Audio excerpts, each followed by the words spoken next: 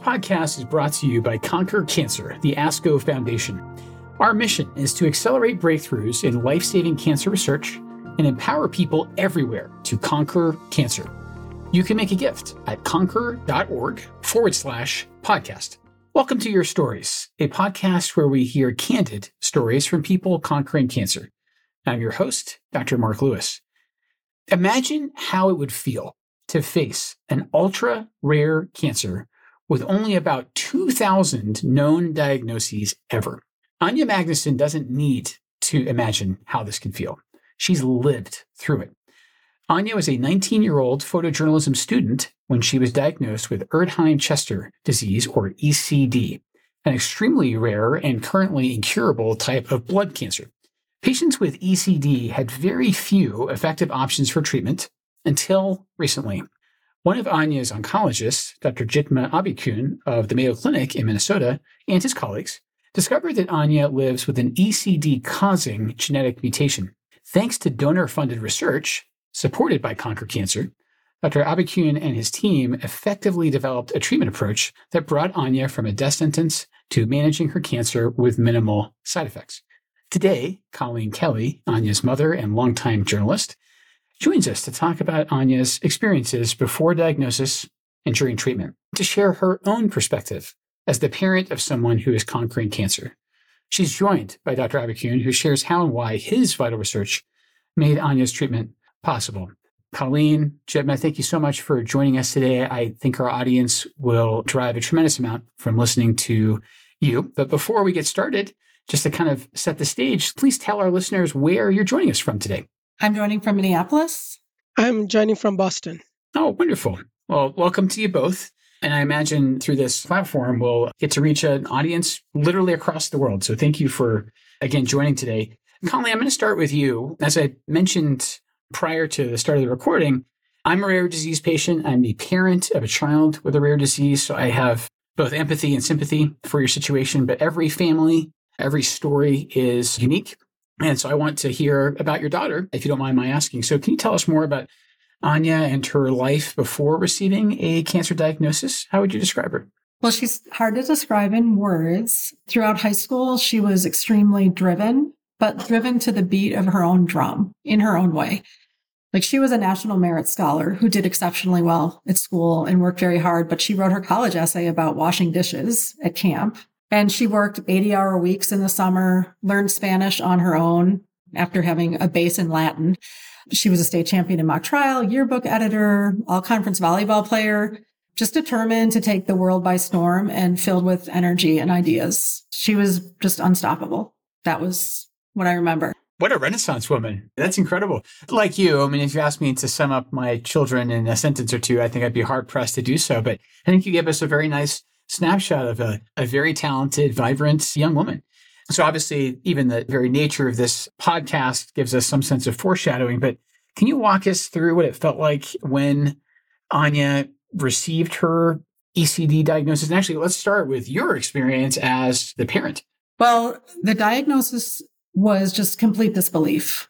Doctors had been looking at so many different things. Hers, for ECD, was a very unusual presentation. Her presentation wasn't with bone pain or a lot of the more common problems. She had meningitis, which caused out-of-control intracranial hypertension, which was causing her to lose her vision and have horrible headaches. So they were investigating things like neurosarcoidosis and fungal meningitis. Because of the out-of-control intracranial hypertension, she had already had a brain biopsy, a VP shunt inserted, a shunt infection, emergency surgery to remove that shunt, and so many lumbar punctures and hospital admissions. We counted. At some point, she had like 35 lumbar punctures. So when the spine biopsy results came back in, Anya was just about to fly back to college, and Mayo scrambled to get her a same-day appointment to talk to someone. And they did get her a same-day appointment, which in typical Mayo form is unbelievable. But it was so out of the blue that it wasn't until I looked at the name tag on the doctor and saw hematology oncology under his name that I understood what was about to happen. Oh. So I don't know that she did, but he walked into the room, it was a colleague of Dr. Abeykoon's. I just saw hematology oncology. My eyes got wide. So to this day, I've kept notes from like the little spiral paper that I was writing furiously, all the different genetic markers, because it was completely foreign. So they had been looking at so many other things that it was a complete surprise. The moment I really remember during that, though, wasn't just the diagnosis, but I remember the doctor saying that the words were very careful. They didn't consider it a fatal diagnosis, which I knew that they were drawing, like it was tiptoeing down that line. And Anya was in shock, of course, and just said it was extremely important for her to maintain her independence and finish college. And her doctor leaned over and looked her in the eyes and just said, well, then that's what we're going to try to do. And that was extremely reassuring, just because we knew even in the months before the diagnosis came in that they just weren't going to stop. That's just the feeling we had. They were going to keep trying. They were, they had reached out to the CDC. They weren't going to stop. They were just going to try to figure it out. As Anya processed this, to the extent you can speak for her, how much of it was realizing, okay, I have a malignancy, and how much of it was realizing, oh, actually, I have a super rare illness as well? Were those two things kind of inextricable? They were, only because at that time, she hadn't had any genetic testing. So we knew the treatments, that there were treatments. So we were told that there were treatments. But I think when you're talking about an ultra rare cancer, it's different than I don't know, I'm only presuming, but certain other cancers that are far more common, it's kind of like, oh, well, the stage or whatever, and then this is the protocol. And so with ECD, there's really no protocol. I mean, once you have genetic testing, say you're BRAF positive or negative, your protocol would come from that. But at that time, all they could tell us was there were treatment options and that they were going to work to try to get her on what turned out to be the first of 4 treatments that didn't work. We knew there were options. But so that part of it being rare was important, and it was key because we also realized that there wasn't a lot of data. One of the things we were warned about was Googling, because unfortunately, even as recent as 5 years ago or so, ECD was a very poor outcomes diagnosis, particularly for someone who had it within their central nervous system. And so when I did Google, which I did, even though I'd been warned to not necessarily believe it, it was really horrifying. And that's something else that happens with the rare cancers because there's not a lot of data. And then some of it's older. Yes. Okay. So I want to put all my cards on the table here. I think one of the reasons that I was asked to host this particular episode is, yes, I'm an oncologist, but I'm always a patient first. And as you'll understand, I'm also a parent, quite importantly, I think even before my professional role. And it's interesting because I see this from both sides. In my practice, common things are common. So the vast majority of my patients have, obviously, the more prevalent cancers. So for instance, this year in the US, there's going to be something like 150,000 diagnoses of colorectal cancer at various stages.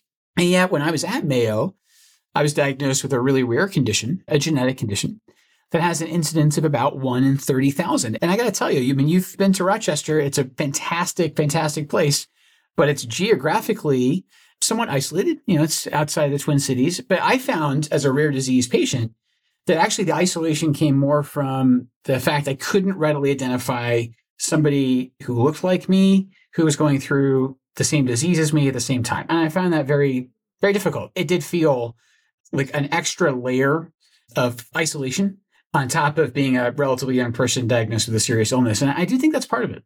Absolutely. And I would just go further to say, even with that small number of total cases, the ECD prevalence is more slight prevalence of men, more like in 50s and 60s. I personally know of 2 people, and there are a couple others. I know that, but there are 2 people that I know of below the age of 30 who have this. Yeah, we talk about an N of 1, but an N of 2 is not much larger, right? 3, I should say. There's 3. Anya plus 2. So yeah.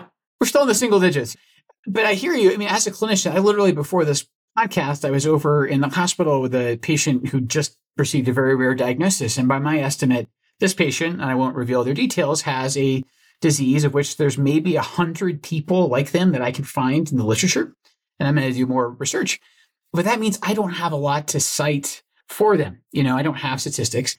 If you don't mind, let's pivot to one of the physicians who was involved in Anya's care. Dr. Abeykoon, again, welcome. I think you told me earlier it's okay if I call you Jithma. And welcome to the conversation. And first of all, thank you for what you've done here. Can you tell us, especially our audience who may not have ever heard of Erdheim Chester before, can you tell us about ECD and maybe specifically, if you don't mind, the mutation that you found here that you thought maybe was a target of sorts for Anya? Yeah, Dr. Lewis, thank you for that. So first, I will answer your first question, which is the ECD. So Erdheim-Chester's disease is, as Colleen said, it's a very rare disease. As you said, about 2,000 diagnosed worldwide. So it was first described in 1930s, 1930 by Jacob Erdheim and William Chester. However, it is initially not described as a cancer because all these diseases are associated with inflammation. The people get the rashes, the bone pain, the fevers sometimes, and also problems with the vasculature, that means the blood vessels, and the heart and the brain. Any organ can be involved with Erdheim-Chester disease. It was recognized as a cancer because in 2012, BRAF V600E was identified in Erdheim-Chester. So whenever the mutation is identified on a disease, we suspect, oh, this is a clonal. Clonal means like one family of cells gives the origin to the disease bearing cells.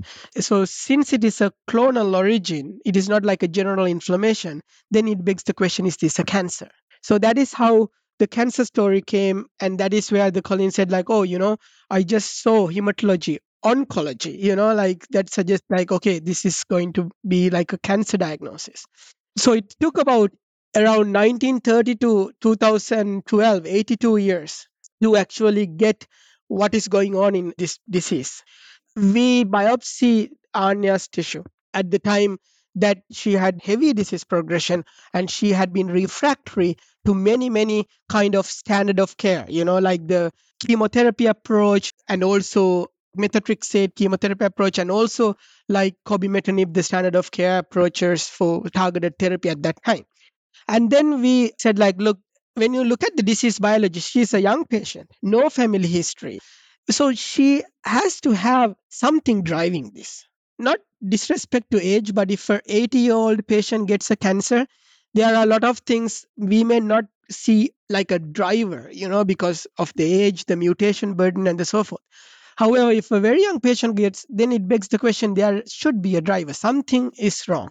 So we, after begging to the neurosurgeon, we got the biopsy of Anya's tissue. So one of the things, Dr. Lewis, that we need to stress in these kind of rare diseases is that the biopsy is very critical because this is a disease with inflammatory background. So it is not like biopsying a breast cancer or colon cancer where you have majority of the tumor in your biopsy. When you biopsy the histiocytic cancers, 90% of it's just inflammatory cells. It's not the clonal cancer cells. So the tumor burden is very low. And Jim, I'm sorry, what exactly were you biopsying? What was the part of the body or the organ? We biopsied the spinal cord, the cauda equina. Actually, we biopsied because that is the most area that Anya had the disease.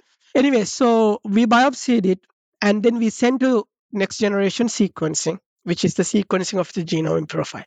So I still remember I got the result, and result is no identified tumor mutations, negative, zero. So I was thinking like, okay, nothing there.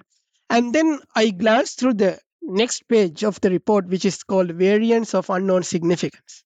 And I treated the patient day before with the drug. So I called Dr. Go on his cell phone and I said like, Dr. Go, so now Anya is in the hospital. Well, the biopsy, she had been hospitalized, and that was her second spine biopsy.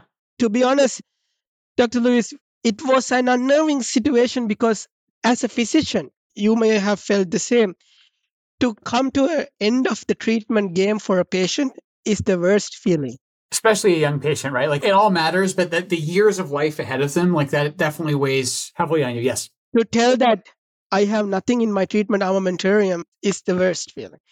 So then I called Dr. Go and said like, Dr. Go, there is one mutation that we can try, which is called CSF1R, but it is a variant of unknown significance. That means no one in the world knows what this alteration does. So then I am a clinician investigator at Mayo. Before that, I was a fellow when I got the Conquer Young Investigator Award by ASCO in 2020. Because of that work that I led, it's a basic science translational work, not necessarily targeting Anya's mutation or Anya's cancer because I studied lymphoma. I had a good team, bioinformaticians, basic scientists, clinicians, and also structural biologists.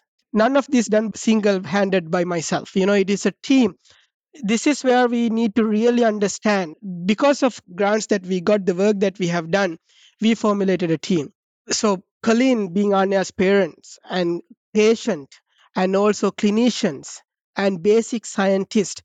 So everyone needs to come together to deliver a personalized medicine for our patient. It can be lung cancer, breast cancer. It doesn't have to be like very rare disease. That is the most important message I want to highlight here, is that it is not one single person's show here. It is the team that brought life back.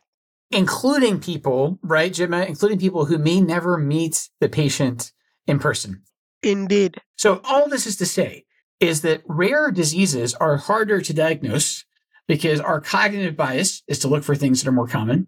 And then finally, I think you both actually said this in various ways, Anya's symptoms were non-specific enough that you could sort of apply various labels to her and only in time realize they didn't fit, right? Like you did a very nice job of explaining, if you don't do the right biopsy, you're not going to be able to separate signal from noise, and you're going to just discern inflammation, which can come from a host of conditions, many of them not even cancer. So Anya had many different biopsies. The first biopsy actually did not show anything. So the first biopsy was actually a brain biopsy, which showed nothing. And that was done when the shunt was inserted. And that was because her intracranial hypertension was so high. That was done to save her vision because she was losing vision. So there was an early biopsy that showed nothing. So there was just not enough there. It was just so, dispersed and inflamed. And so that was based on the meningitis. Then the first spine biopsy, there were nodules there. You could visibly see them. They were impacting the feeling in her feet and legs, but maybe there still wasn't enough, right, to show it. Like Dr. Abeykoon just said, there actually was a tiny, tiny amount. So by the time that it tested high enough to show up on the second genetic sequencing, she was not in good shape at all. Like the lower spine, in fact, the last time she had a lumbar puncture, they wanted to do it CT guided because there was so many. It was horrible. Literally, I've seen the MRIs. It looks like tadpoles, and not in a good way, in her lower spine. And so it took that long of the development to have enough to find for it to test. So while you were waiting to get the right answer, and I imagine conjuring up all kinds of possibilities in your own conjecture, what was that like? What was the waiting for the answer like? I mean, you have to realize by the second spine biopsy, she was in such bad shape that I think on some level she had begun to accept that she was going to die. That is the condition she was in. So she had had 4 different treatments that didn't work. One was cobimetinib, one was interferon, one was methotrexate, high dose, inpatient. So at that point, I still remember that conversation. It was like we had 3 outside the box ideas. The 3 ideas were bone marrow transplant of her own, cleaned bone marrow after having very strong high dose chemo, a different high dose chemo in her brain, which they were concerned about because she was already showing some methotrexate toxicity. And then this third thing was a second biopsy, even though we're not sure it's going to show anything. And by the way, it was the second week after the pandemic shutdowns happened. And so when Dr. Abeykoon referred to having to convince the neurosurgeon, they almost didn't do this surgery. It was the COVID pandemic shutdown. And in fact, we couldn't be present there for the second one. And they almost didn't do it. We were literally warned 3 days before from the neurosurgeon that her biopsy might be canceled. So the fact that they even allowed it and then found this 2 weeks later, it just boggles the mind that it's possible because they almost didn't do the surgery. When it rains, it pours, right? You guys, I mean, not only were you dealing with the sort of terror of not knowing what was wrong with your daughter, but, then a global pandemic, once in a century global health crisis occurs. Oh, my goodness.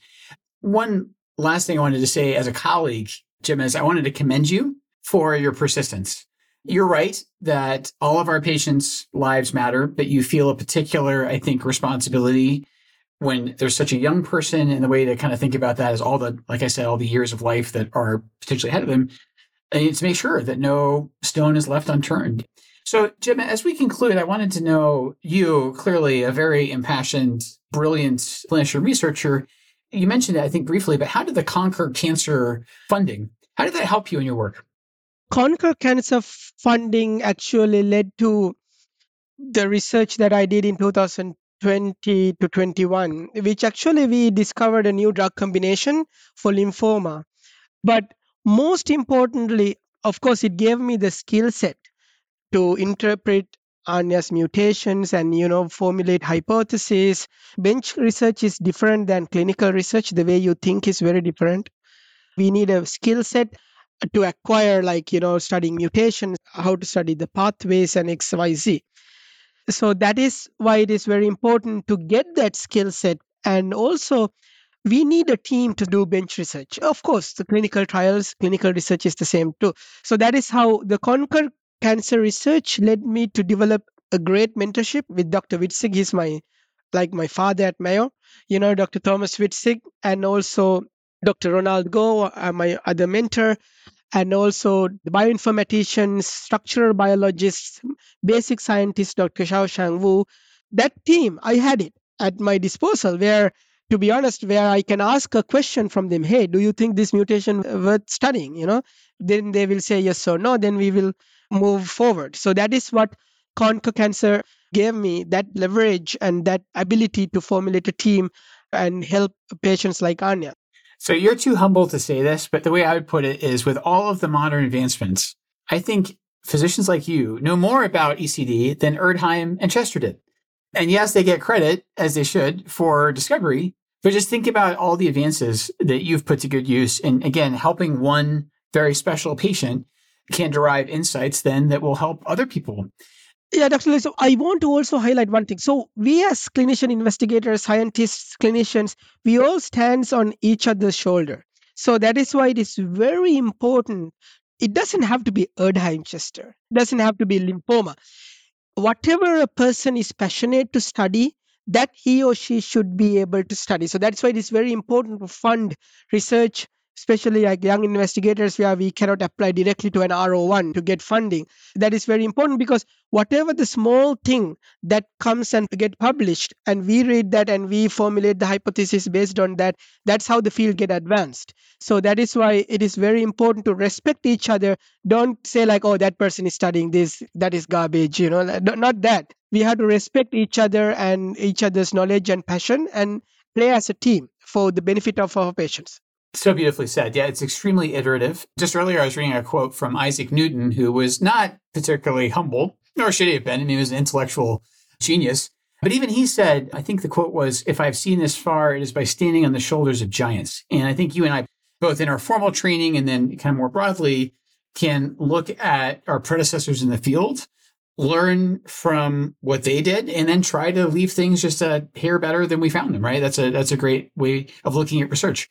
Colleen, I'm going to end with you. I think you deserve the last word on a couple points. One is, this is a really personal question. Do you have advice as a parent for how to support a child and maybe especially a young adult with this? Like, how did you balance, your caregiving with trying to maintain Anya's independence, for instance?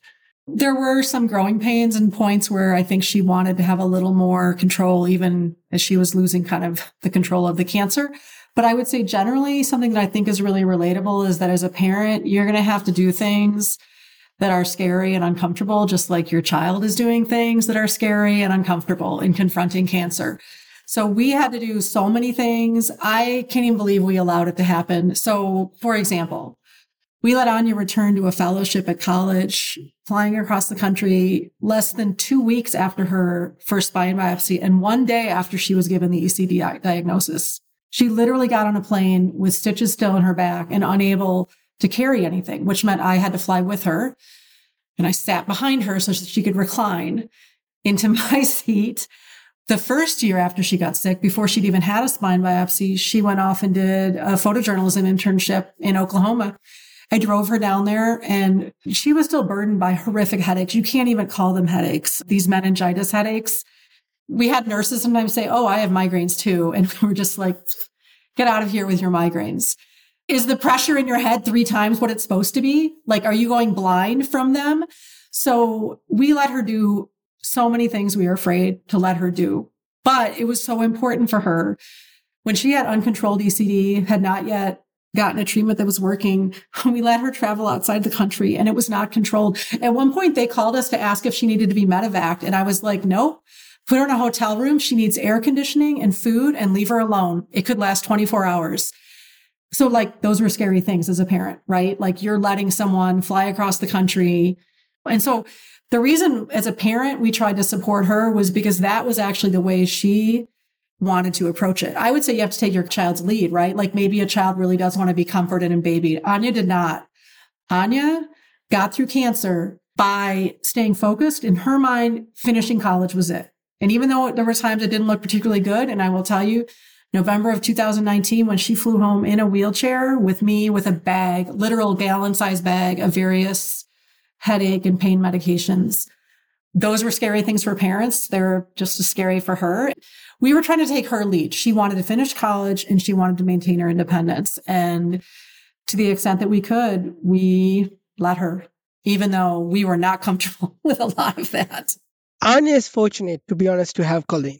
The reason I am saying this is I have many patients, young. I'm sure, Dr. Lewis, you have them too. Some patients are unfortunate and they don't have the same support from the parents and the loved ones. Right. So I'm from Sri Lanka, which is a collectivistic society where we live with our parents until we are 70 years old. But this is an individualistic society. I respect the boundaries. However, it is very important to realize that when a young or any patient for that matter come up with a diagnosis of a C, like a cancer diagnosis, it is very important to give them the support. If it is a young patient, then he or she really needs the parent support. And then look what Colleen said. Colleen sat behind Anya so that she can... So that thinking, it's phenomenal. She thinks every single thing, like she mapped out like this is how it is, every step.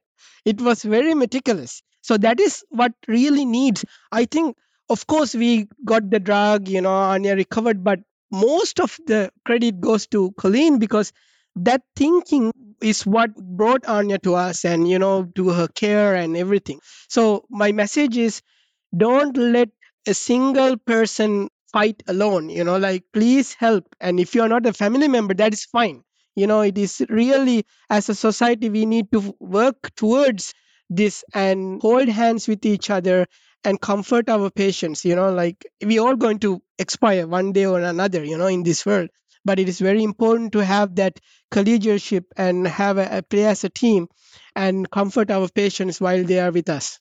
Jithma, I couldn't say any better myself. And Colleen, I know I just met you and even meeting was virtual, but you really have set a remarkable example. And thank you for those comments, Jithma. The fact that this happened during COVID, at least partly during COVID, is truly remarkable because the pandemic taught me, you don't know what you've got till it's gone. When my patients, caregivers, whether it was their parents or their spouse or their siblings, when they were no longer present, physically present, their absence was palpable. And it's not like I was trying to undertreat anybody, but let's be honest, like I cannot replicate for my patient the relationship that you have with your daughter. I just want to pause and completely agree with what Jithma had to say is that, yes, she's lucky to have you as a mother, but you also should give yourself some credit. Like you've done an amazing job. Even speaking today, I think, is a part of that. So, Colleen, can I ask, what does cancer research saves lives? What does that phrase mean to you?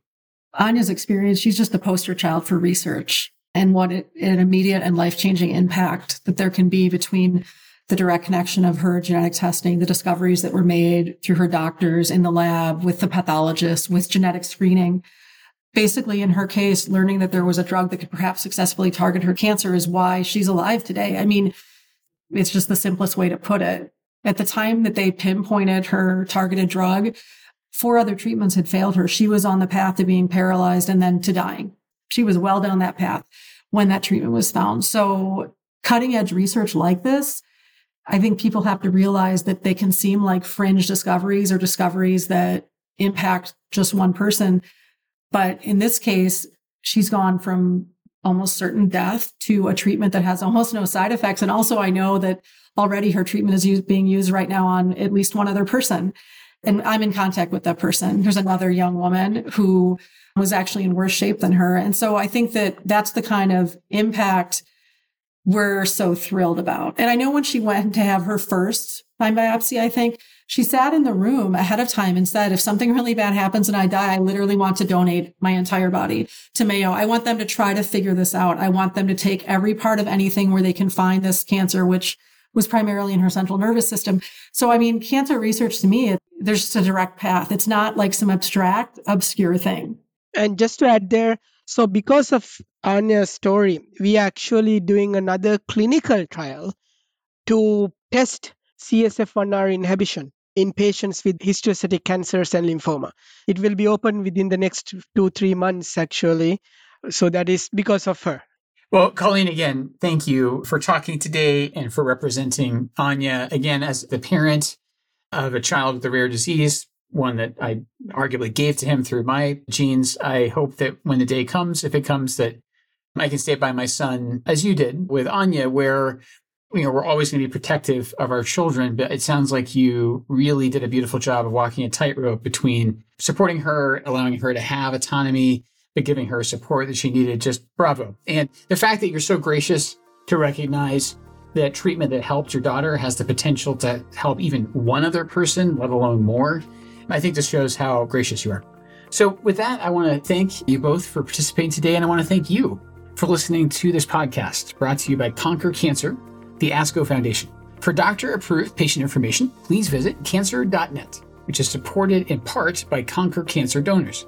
Conquer Cancer is creating a world where cancer is prevented or cured, and every survivor is healthy. You can make a gift at conquer.org/podcast. The participants of this podcast report no conflicts of interest relevant to the podcast. Full disclosures can be found on the episode page at conquer.org. The purpose of this podcast is to educate and to inform. This is not a substitute for professional medical care and is not intended for use in the diagnosis or treatment of individual conditions. Guests on this podcast express their own opinions, experience, and conclusions. Guest statements on the podcast do not express the opinions of ASCO. The mention of any product, service, organization, activity, or therapy should not be construed as an ASCO endorsement.